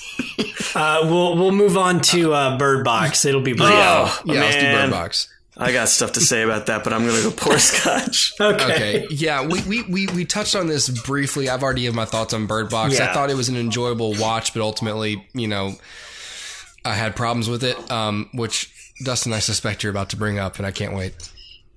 Yeah. Do we want to wait on Kellen? Do we want to just go ahead and I can go ahead and recap Go it, for and it. then Yeah. he can jump in. Yeah. So, Bird Box was released over the holiday break Right. on Netflix. So a ton of people saw it just because they were at home and had nothing to do. That's why I watched it. Yeah, I was in my and so- in-laws, and I needed some time. 100%. It's based on a novel, but that doesn't matter. And so the movie stars Sandra Bullock. She plays a woman named Mallory who is pregnant and sort of, jaded by a lot of things. And so she and her sister go to a doctor's appointment where they check on the baby and everything's great, except they also hear that in some foreign countries there are some mysterious rash outbreaks of suicides. And so while they're leaving... I think the number was 10,000 suicides. Yeah, something like that. Some thousands. Yeah. It was in Russia, in the Eastern Europe or something. Yeah, that's yeah, right. So a ton of suicides happening over there, and but no reported cases in the U.S. And then coincidentally, they appropriately respond, "Oh, that's fine then." Right? Yeah, they're just like, yeah, it's not here. That's fine. And so What was that accent? I don't know. I just made it up off the top of my head. Yeah, Tony.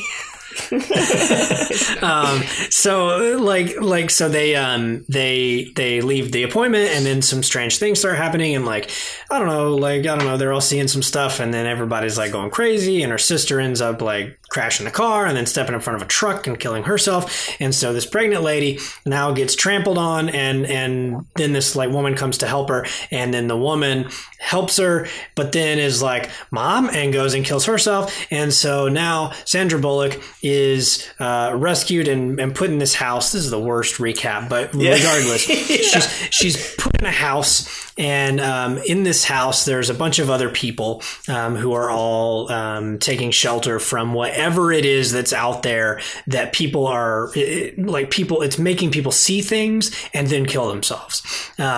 So now we've got a group of survivors in a closed quarter situation where they cannot leave the house, and at any moment, because they really don't know anything at this point about these creatures, at any point they suspect that they could be next. They could, fall victim to whatever this is. So the big chunk of the movie is trying to survive in a world where you have to have your eyes closed.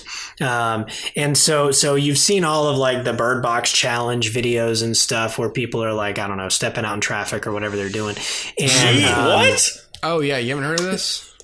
Yeah, there's a ton of injuries from it's this. gonna weed out the dummies from the gene pool. I guess that's fine. Man, it's true. Except for the people who get hit by those. There's been a couple fatalities, I think, of people driving their cars blindfolded and then What? killing people. Yeah. Yeah, that is crazy. It's the stupidest thing I've ever witnessed on social You're bringing media. out old man Kellen. Oh, you don't want this. Right. Yeah. Right. I don't want to live on this planet anymore. But the basic premise here is that Sandra Bullock has to survive while pregnant, while living with a group of strangers, and these weird creature things are making people kill themselves. So the only logical explanation, or the only logical way to combat this, is to not look at anything. So, you've seen the memes, but she's wearing a bandana on her head like a Ninja Turtle and walking to different places. And so that's the basic thing. Hooper recapped his thoughts while you were gone, Kellen, but I'm curious to know where this sits for you. Oh, yeah, I didn't like it. I thought it was dumb. I don't want to get into spoiler territory, but literally what it felt like was somebody was making a movie about, like, you can't hear something, or something's, basically A Quiet Place came out and someone went, oh crap. You said it came from a prior book, so I guess that's obviously not true, but literally it felt like someone saw A Quiet Place or knew it was in production and was like, sensory suspense thrillers is going to be the next thing, and was like, well, okay, wait, all right, so in A Quiet Place you had to be real quiet because the monsters would hear you. So what if you have to close your eyes because you can't see the monsters? Whoa. And then they made a whole bloated thing around it. And so what I equate it as is it's basically if you took the middle of the road and bad parts of A Quiet Place and mixed it with just all of the shit that was The Happening. Yeah, okay. And that makes sense. That is Bird Box, and I watched it. Ma'am. I watched it one day before going out one night, and I was doing all these like chores. I was folding my laundry. So basically, I was watching this movie while folding laundry, and the laundry was more exciting. I just didn't like it. And I was actually kind of pissed off because the only reason that I chose to watch it was because people wouldn't shut up on social networking sites about it. Yeah. Like I had all these coworkers and these people in the film industry talking about it, like, oh, hashtag Bird Box. And I'm like, fine. And I turned it on and I finished it. And I was like, I hate everybody. Yeah. I don't know. So, I'm playing it up a little bit for comedic effect. It was fine, but I'm like, this doesn't deserve the the attention it's getting. It's just so forgettable and blah. Well, speaking of tension, I just thought there was none in the film. I mean, like, because the way most of the events of the film take place in the past, you know that she's going to make it to the river because she's going down the river. And guess who's not there? The people that she's with. I wonder what could happen to them. Something happens to them, clearly. Right. You know that the other pregnant lady's going to die because there's 2 kids with her. I mean... Yeah. I also thought it was really dumb because they didn't play by their own rules. So there's this... Basically, try not to spoil it. You don't have to see the whatever they are, monsters, aliens. You don't have to see them with direct eyesight. It's literally a depiction of them can do it. Right. Like on a screen. They have so many point of view shots through the bandana where you can make stuff outside the bandana. And I'm like, why wouldn't that... What like that would kill what? Yeah. Right. Yeah, it was so dumb. It was dumb. So in regards to the rules, like this is the age old conversation, and it always makes me feel like an ancient, old, decrepit person. But when we talk about horror movies, like I always talk about the rules. Like to me, the rules are king. Yeah. If I don't know the rules that the world lives in, then I can't properly actually be scared. And so in this, the weird thing is like, for me, the rules took a backseat because it was clear the movie itself didn't care about the rules. But the one thing that kept coming up is I'm like, why can't the creatures go inside? Like, maybe I could buy that, like, they don't know you're in there. Maybe I could buy that, whatever. But at the end of the day, if there's a scene in the movie where, some characters are inside and there's some windows that get busted out immediately. And the creature knows that that the people are inside, and the people who are inside, some of them look and have the effect immediately. But like it's been chilling outside, why can't it come in? Correct. Yeah. And that's what I don't understand is like, and so that's where I got hung up. Like it wasn't the whole see through the blindfold or anything like that, like even though that's still stupid, but it's because I'm like, I don't care, like the movie doesn't care. Yeah. But the one thing that the movie never even bothered with was, why can't they come inside? Like, are they vampires? They have to be invited in? Like, I don't understand. But even that doesn't make sense because they're outside in the sunlight. Like, nothing makes sense here. Yeah. And so, I don't know what's going on. But, and then they're like, the movie's called Bird Box. Guess why? There's a box of birds in there. And for me, I'm like, but why? And they're like, the birds alert you to the creatures. And I'm like, but why though?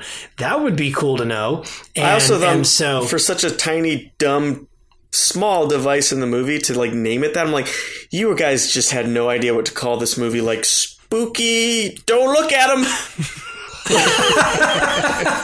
Oh, that should have been it. I just want to do hashtag spooky don't look at them challenge.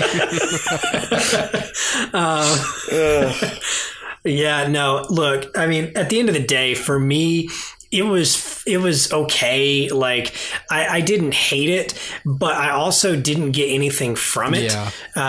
And I've heard a lot of people really complain about the ending.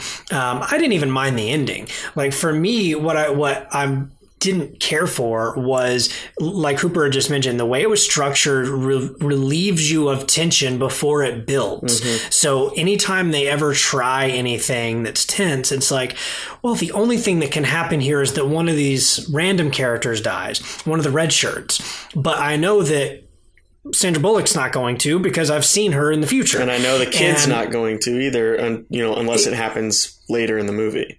Exactly. And then the question is like, so do these other people die, or do they run away, or do they whatever? Get split up. But yeah, but that's not enough tension, right? Because I mean, it's a horror movie. They die, right? So at the end of the day, like, I'm not even that worried about it.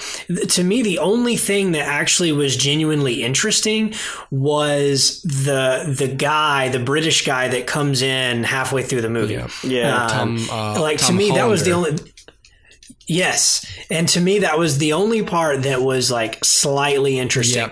Yeah. And the problem with that is, again, speaking of the rules, this doesn't make any sense. Why this guy is the way that he is, and why there are other people like him in this world. But again, I didn't get so hung up on it because the movie itself doesn't care. Yeah, so like, you're the not movie just needed a bad guy. It was an opportunity for the movie to say something, like to explain why some people like him could do the things that they could do, or had the mission that they had, and it was a perfect time for some sort of metaphor. I read something to where people were saying that was like a way of like highlighting mental illness. But then I was like, how? So mentally ill people they look at the creatures and they don't want to commit suicide? What is that supposed to say? But I don't buy that, because you have because then the idea is that mentally ill people are rising up and like are unaffected people, or whatever, and will kill you. Who are Which is literally the whole Not thing. The message you want to send. Right. And you're right. Like, that was the perfect opportunity to actually do some sort of world building, right? Yeah. Like, okay, as cheesy as this is off the top of my head, right? Like, they interrogate that guy, like they capture him, they interrogate the guy, like, tell me about the creatures. And he's like, oh, they're spooky and they're from outer space. And, like that sort of thing. But it's, They don't bother doing any of that. So I guess the end, like, that's why I don't care about the rules here, is because the movie doesn't care about the rules. But I can't help but on the back end of it say, like, yeah, but did the writer even think? Like, did the writer even say, like, yeah, but is somebody going to leave this film and say, yeah, but why that though? And so I feel like as a writer, you should be knowledgeable enough of your story to say, I didn't give them any. Now, notice what I'm not saying. I'm not saying I didn't give them any answers. I'm saying I didn't give them enough information to even create a theory or ask questions. Like, your questions are the most rudimentary thing. They're not like, well, but wait, it's not intricate. It's just like the earliest steps aren't answered. Right. So this doesn't even go like Damon Lindelof weird, like terrible, where it's like, here's all these questions and no answers. This is like, you don't even have enough information to formulate a question. All you have is like, hey, thing, suicide, thing, not suicide, thing, outside, not inside. And that's all you know. and birds also chirp. And like, that's all you have. And so again, like, for me, it's okay. But I think the problem is, it had such potential, like the idea of you can't look at the monster, like that's a fine premise. It's arguably a great premise, but it needs to be handled by a skilled director who can handle the limitations of, okay, how do I build tension without ever showing my monster? And that's where something like Jaws becomes so important, is they didn't have the budget to show the monster. And this would be an actual, like, conscious decision not to show the monster. So for me, it's like, you have to have a skilled director, a skilled writer. And I think with a movie like this, where it is so high concept, like, okay, you can't look at a thing or whatever, like, that's a perfect opportunity for metaphor, but they don't utilize the opportunity to tell a real world story through a fantastic event, like something like a Twilight Zone or a Star Trek might. This is just like, yeah, they can't see. Isn't that crazy? Yeah. Wow, it makes a good poster. There's no deeper truth revealed in this movie. Exactly. And I've heard people argue, like, it's about motherhood. It's about connecting with the world around you. And I'm like, no, it's not. It's about Sandra Bullock around you, and it's only about motherhood in the sense that her character arc is, I don't want kids to. I guess I could be a mom. But can I also point out how absolutely unrealistic it is for a human woman to name two kids, boy and girl? Wait. Okay. This is such a specific gripe that I have with the movie, but it's literally related to this. So they bookend this movie with an interaction with this just side character, and this is obviously spoiler information. So Hoop, if you want to cut this eventually, it's fine. I just want to talk to you guys about this. Yeah. So at the beginning of the movie, she's going to that appointment, right? With her sister. Yep. And there's this like a what do you call it? Like a pregnancy nurse? No, doctor. Pregnancy. Like an OB. An OBGYN. Yeah. And she's talking to her, and like, she's the one that basically shoehorns to the audience, like, the information that Sandra Bullock's character is not quite ready to be a mom. She's not taking it seriously. She's not acting, as if this is a definite thing that's happening to her body, kind of thing. Right. And my eyes rolled 5 times back in my head when at the end of the movie, she sees that same doctor in the safe haven, safe haven that she finds. Yep. So one, I was like, oh my God, really? Like, really? And then she has this interaction with her, and she introduces the kids, but she never named them, which, as Dustin said, complete horse poop. Like, she calls them boy and girl, and the kids are about to, they're like introducing themselves to her or something. And she goes, no, actually, your name is this and your name is this. And I wanted so badly for the camera to just swing over to the doctor's face, to her horror. Like, are you fucking kidding me? You never gave these children names after, like, oh my God. Like, she would have started a custody battle for the children as soon as that went down. I was like rolling over like, oh my God. The doctor's supposed to, like, solidify that, like, she's changed. And I'm like, it's terrifying. Yeah. Like, you're a horrible, horrible person. Well, see, and they open the movie with that. The first scene of the movie is like close up on her eyes, and then the camera comes back and you see the kids standing there, and she refers to them as boy and girl. And in my mind, even in that first scene, I was like, wait a minute, is she doing that like in the Ron Swanson type of way, or is she doing that like because that's their names? And from that moment on, when it was finally like actually revealed like that's their names, I was like, bullcrap. No, there is not a single human on this planet. I don't care how detached. What's really funny is that she had she was cohabitating with that guy, like they were together. Yeah. I forgot his name because the movie didn't want me to know anybody's name, apparently. Correct. That dude raised the kids with her. You fucking know, pardon the language, you know that he would name the children like himself and tell them that. Yeah. And there's even that scene where he's like, you never even gave them names. And I'm like, so you have a problem with this, but you still call them boy and girl? Yeah. God. No, the kids are like toddling around, and you're like, all right, hold on, Mallory. Like, we got to name these things. These things. This isn't boy and girl. Let's name them. Yeah, it's so stupid. Yeah, see, it's like I said, it's the dumbest parts of A Quiet Place, which I don't think A Quiet Place was very smart either. Well, it's like, we don't need to go into that. Sure. But this movie was like 5 times dumber than A Quiet Place, which I liked. I would give A Quiet Place a thumbs up, and I'm like, this one is a double thumbs down. I just was... I loved A Quiet Place. But I liked A Quiet Place a lot too. But just okay. This movie's so much lower. Oh, the heart in it was amazing compared to this baloney. But The Quiet Place was actually about something. Like, it was a big, totally. Large metaphor that worked as a science fiction story and as an allegory for family and fatherhood. Well, but that's what I always go back to is when I watch a science fiction movie, I always say, like, what are you telling me? Yeah. And that's because Gene Roddenberry and Rod Serling taught me to do that.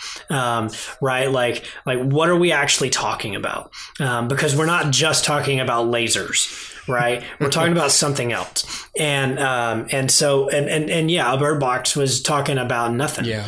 It was like, it had the illusion that it was talking about, like, motherhood, but it's not. No, it had the illusion that it was talking about connecting. No. Do you know it was a good movie about commentating on motherhood? What's that? The Babadook.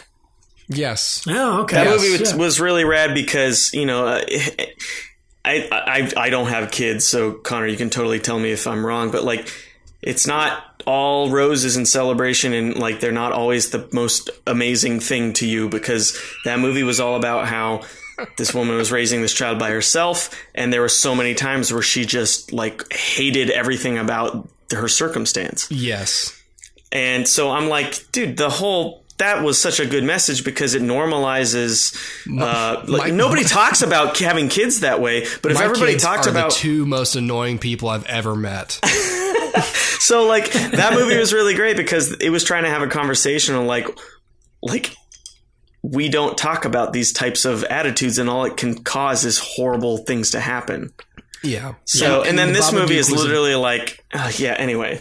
Yeah. The Babadook was a big, long, good category, a good category, allegory. Sounds like category. Allegory about grief. And it's literally manifested in this entity. And the whole thing is about coping with grief. How do you compartmentalize grief? Yeah. Like, how it's never going to leave. So what do you do with it? And in terms of like how it's executed as a horror film is absolutely how I would execute my own horror film.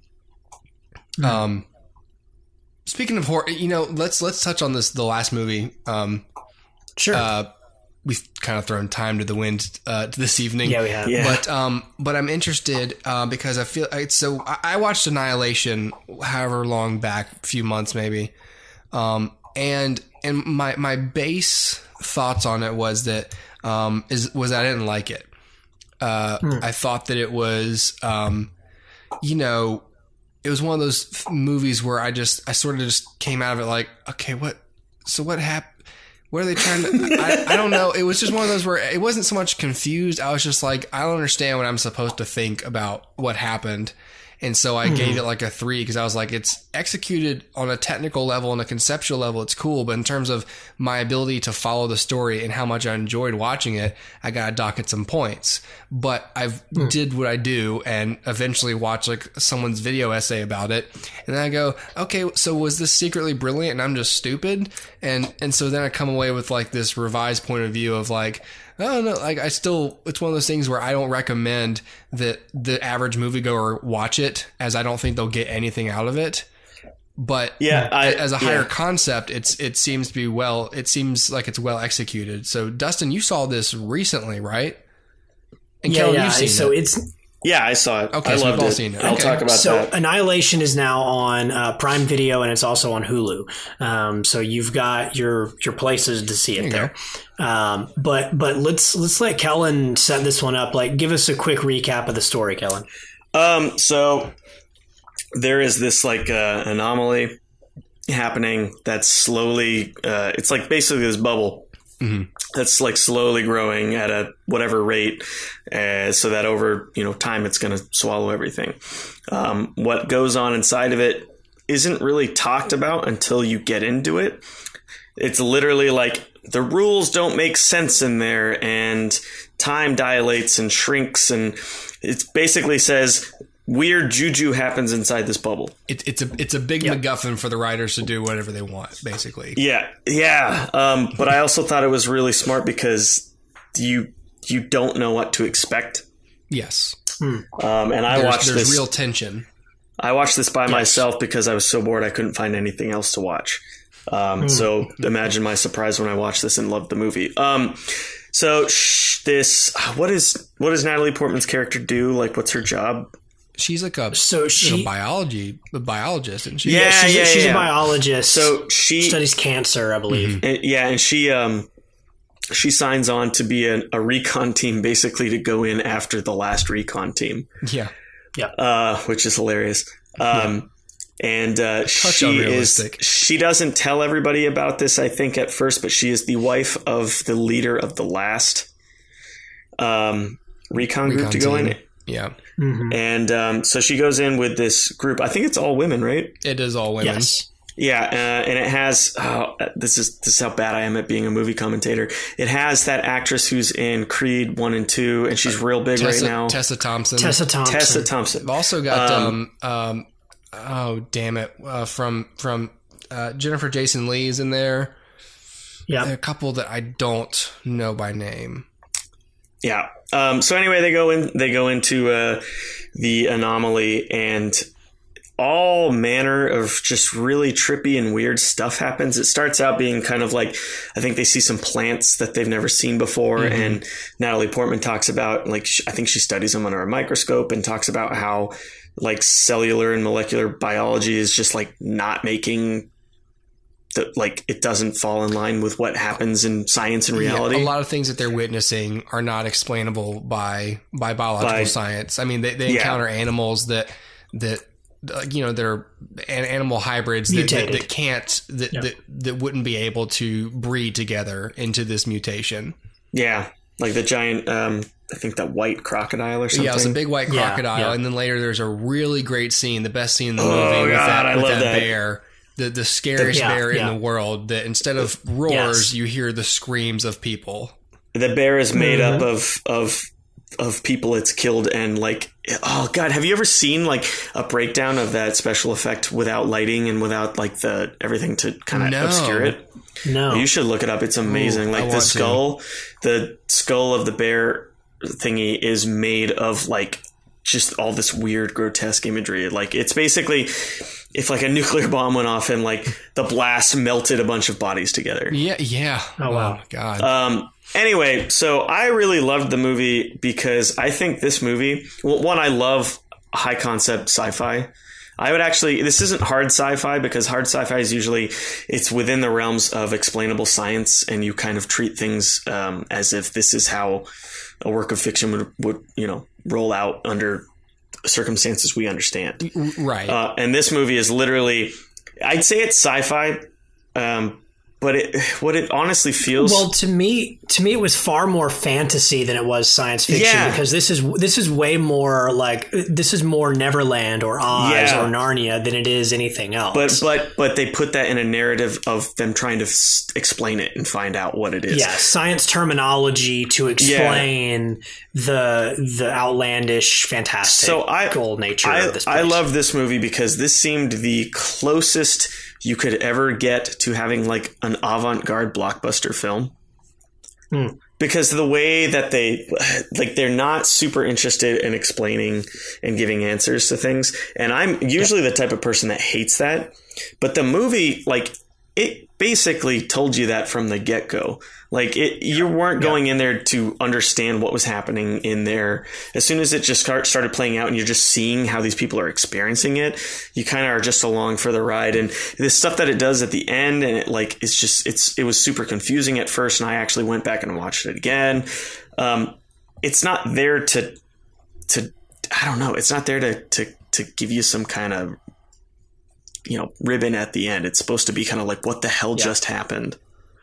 Well, no, you're right. So if I'm not mistaken, the very first scene or the very first thing you see in this film is Benedict Wong plays a character who's questioning Natalie Portman, like, hey, what happened in there? And part of her answer is, I don't know. And so from the very beginning, you understand that I'm not going to know anything more than what Natalie Portman knows, and she doesn't know a lot of things. Yeah. So you're right. Like through the film, there's always this undercurrent of there's going to be a lot in this that I'm not going to understand. Yeah. I don't know. I just thought it was super duper unique. I know it's written and based on a book series, but I've read that they've changed enough about it.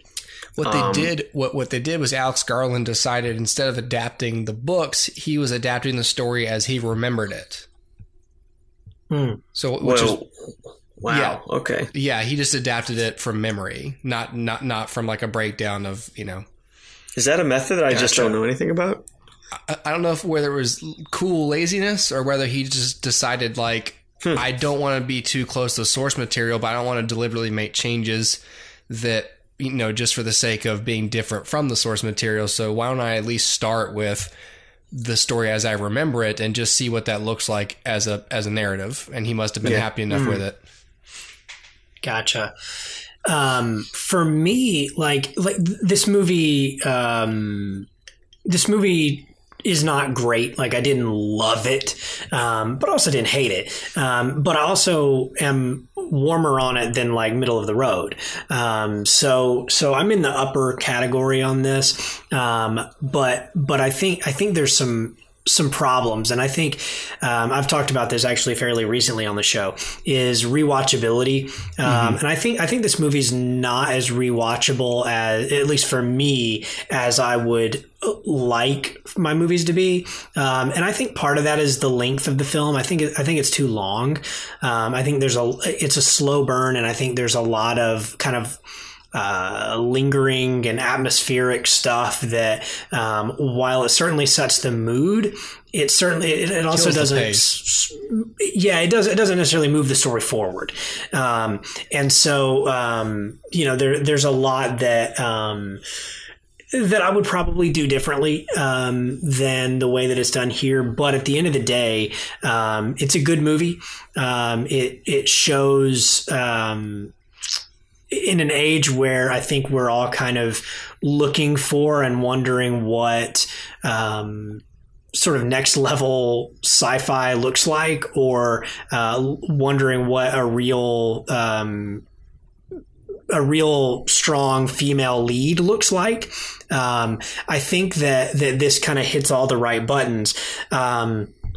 It's also, while it is that, it's also, I think, probably performed by the actors a little lazily. And I don't know if that was a stylistic choice, or if that was just sort of like the mood on set was like everybody was confused, or like what was happening. But specifically Jennifer Jason Leigh, from her first line, I did not buy her as a character whatsoever. And so the whole thing feels a little stilted to me. It feels a little like people were either lazy or confused. And there doesn't seem to be a lot of life in some of the performances. So it's a little bit of a mixed bag for me. But just just in terms of like the actual visuals of it, the thought behind it, the concepts, and like I said, the sort of the fantastic nature of this, which I really loved that about it, is that from the beginning I was like, this is like Oz to me. This is like a reimagining of Wizard of Oz, right? It's girl goes into this magic place and sees crazy things. And so to me, I loved that about it. But at the same time, there's a few things that I've got to dock, like the performances or the pace, or at times even the tone just felt a little too like dour for me, and I think especially when we're outside of what do they call this? The shimmer or shimmer? Yeah, the shimmer. Outside of the shimmer, I felt like there should have been, and maybe this is just me, like, you know, putting Oz on top of it. You know, there's a very clear stylistic change between the real world and the Land of Oz in that film. I would have loved to have seen something similar here, where it's almost two different tones, or, you know, just like a different cinematic language between what is real and what is in the shimmer. And I think that would have maybe helped for me kind of separate it and feel like, not that it didn't feel like there was tension, but that when they go into the shimmer, it would have felt so drastically different that I think it would have really signaled like an onset of anxiety from the get-go. And so all that said, like, it's a little bit of a mixed bag. Like I said, there's some things I would do differently, but at the end of the day, this is like the upper echelon of science fiction from 2018. This is, really great in terms of visual storytelling, because there's like a whole sequence towards the end that's dialogue free. It's literally just movement and the visuals selling what's happening, and there's a lot happening, and I love that. And then I got a lot of, and I really appreciated this, a lot of like callbacks, I thought, to The Thing, John Carpenter's The Thing. You mentioned the bear scene. That reminded me so much of when MacReady has everyone's blood and he's testing it. Like, that to me, it felt so much like that scene where, you know, in The Thing, everyone's tied to the chair. Like, it felt so similar to that. And then down to the ending where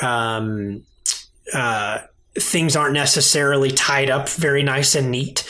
That to me felt like it was pulled right from John Carpenter's The Thing. So I really enjoyed quite a lot about this film. But for me, like, I would have to hang my hat and on the rewatchability. I just think that it's too long and too meandering for me to ever sit down and really invest in it again. Now, I might skip through to a few scenes here and there, but to really sit through that whole film again, I think it's going to be a while before I do that. So for that reason, like, I got to knock it down a little bit. But I enjoyed it. And so my recommendation would be, if you're paying for Hulu or Prime now, or Prime Video already, like, this is free basically. So just check it out when you have some time to kill. But if this is something that you're going to have to make a conscious effort to go to Redbox or go to the library or go buy it, I would say maybe wait. So that would be my recommendation. I think that this is one of those movies that, like, while I don't really recommend, like, I docked at points because it was not an enjoyable watch for me, like, overall. Yeah, sure. There are definitely things I liked about it. But I gave it lots of points for technical stuff. Like, I liked the filmmaking style. It was just key factors of watching for me, which is rewatchability, investing in the characters, and pace. Those were all low scores for me. I didn't really care what they were going for. I was just too confused about what the rules even were really of the movie. But it is one of those things where, like you said, if you already have a subscription to one of these services, it's a good movie to watch, if not just to expose yourself to a higher level of filmmaking than you might be used to, and just to appreciate the creative choices made in here. You know, especially if you can sort of get through the slower parts of it. It's different than a lot of stuff you've watched if you generally just watch broader science fiction. Yeah. And I, just to put my little last dollop on it, I think like the last 15 minutes of that movie was probably one of the most like visually arresting things that I had seen. Oh yeah. I mean, when you're watching it, there's a hell of a lot of confusion of what exactly is happening. So it's just so weird. It feels like this bizarre fever dream. Yeah. Yeah, totally. And the end was just so, like, I was so confused, and I was like, what is happening? But just watching it was so compelling. It's just bizarre. Yeah. I don't know. I loved it. Sweet. Yeah. So you can find that on Hulu or Amazon Prime. Or God, I watched it. I got that one from their library, but that was before it was on these services. Damn it. It keeps happening. A lot. You got too eager. I know. I'm trying to be all current and stuff. I need to just do what I would normally do. That's the trouble with this show, Dustin, because we talked about how, we don't really feel the pressure, and you and I literally had a conversation about this a year ago, where it was like, I just don't really feel or want to feel the pressure of having seen current things. Do you? No. Okay. Well, it's just not. Yep. Right. Exactly. The idea that we felt that, at least that I, at least speaking for myself, at one point felt like, but what will we talk about? I think the answer was whatever we want, whatever we watched. Right. I mean, so the idea that a lot of the stuff that I paid money to check out is essentially free to me 8 months later. It's like, hey, my advice to people listening is take advantage of that. You don't have to watch this stuff as soon as it comes out. And you don't have to, a lot of times, even if you're spoiled, I mean, sometimes when I get spoiled on stuff, I forget what I got spoiled on by the time I sit down and watch the movie. So, I mean, yeah, and especially if you're going to digest stuff like Annihilation, part of me doesn't want to advise you against paying for it, but part of me just goes, hey, but you're probably tight with the wallet and you want to watch some stuff, but you don't want to spend $20 on a movie that you might hate. So especially a movie like this, where it's not the easiest film to sit through, that's definitely the kind of film that you would watch on a streaming service. That's the whole point, that they license them to get the film to reach an audience that wouldn't have otherwise paid money to see it. Yeah. I mean, so while licensing is still a part of streaming, take advantage of it. Yeah, totally. All right, that's gonna do it. This was pretty much the HooperCast double hour tonight. Right. But hell, guys, we talked about a lot of stuff. We did. Yeah, we did. I was just so, when you gave the list of things, I was so proud of myself. I was like, I've seen everything. I was proud of you too, Kellen. I was like, yeah. I know, me too. Good on you, Kellen. We just kind of lucked out. Those were things we wanted to talk about anyway. And I'm hip. Kellen, Dustin sent me the list, and I was like, okay, I know Kellen's seen 3 of these things. I wonder if he's seen Annihilation already. Yeah, and so, Kellen was so excited. I was so proud. I sent a text specifically saying, I've seen all of those things. Yeah. All right. Well, thank you, Kellen, for coming on. Tons of fun. I definitely appreciate it. Yeah. If you're listening, listen to the next episode. That's gonna be it. That's it for the HooperCast Movie Hour. Have a good week, everybody. Get out and see some good movies. What comes out this weekend again? Glass. Okay, so maybe check out Glass. I don't know if you want. Yeah. No pressure. Okay. Right. Good night, everybody. See you later. Good night.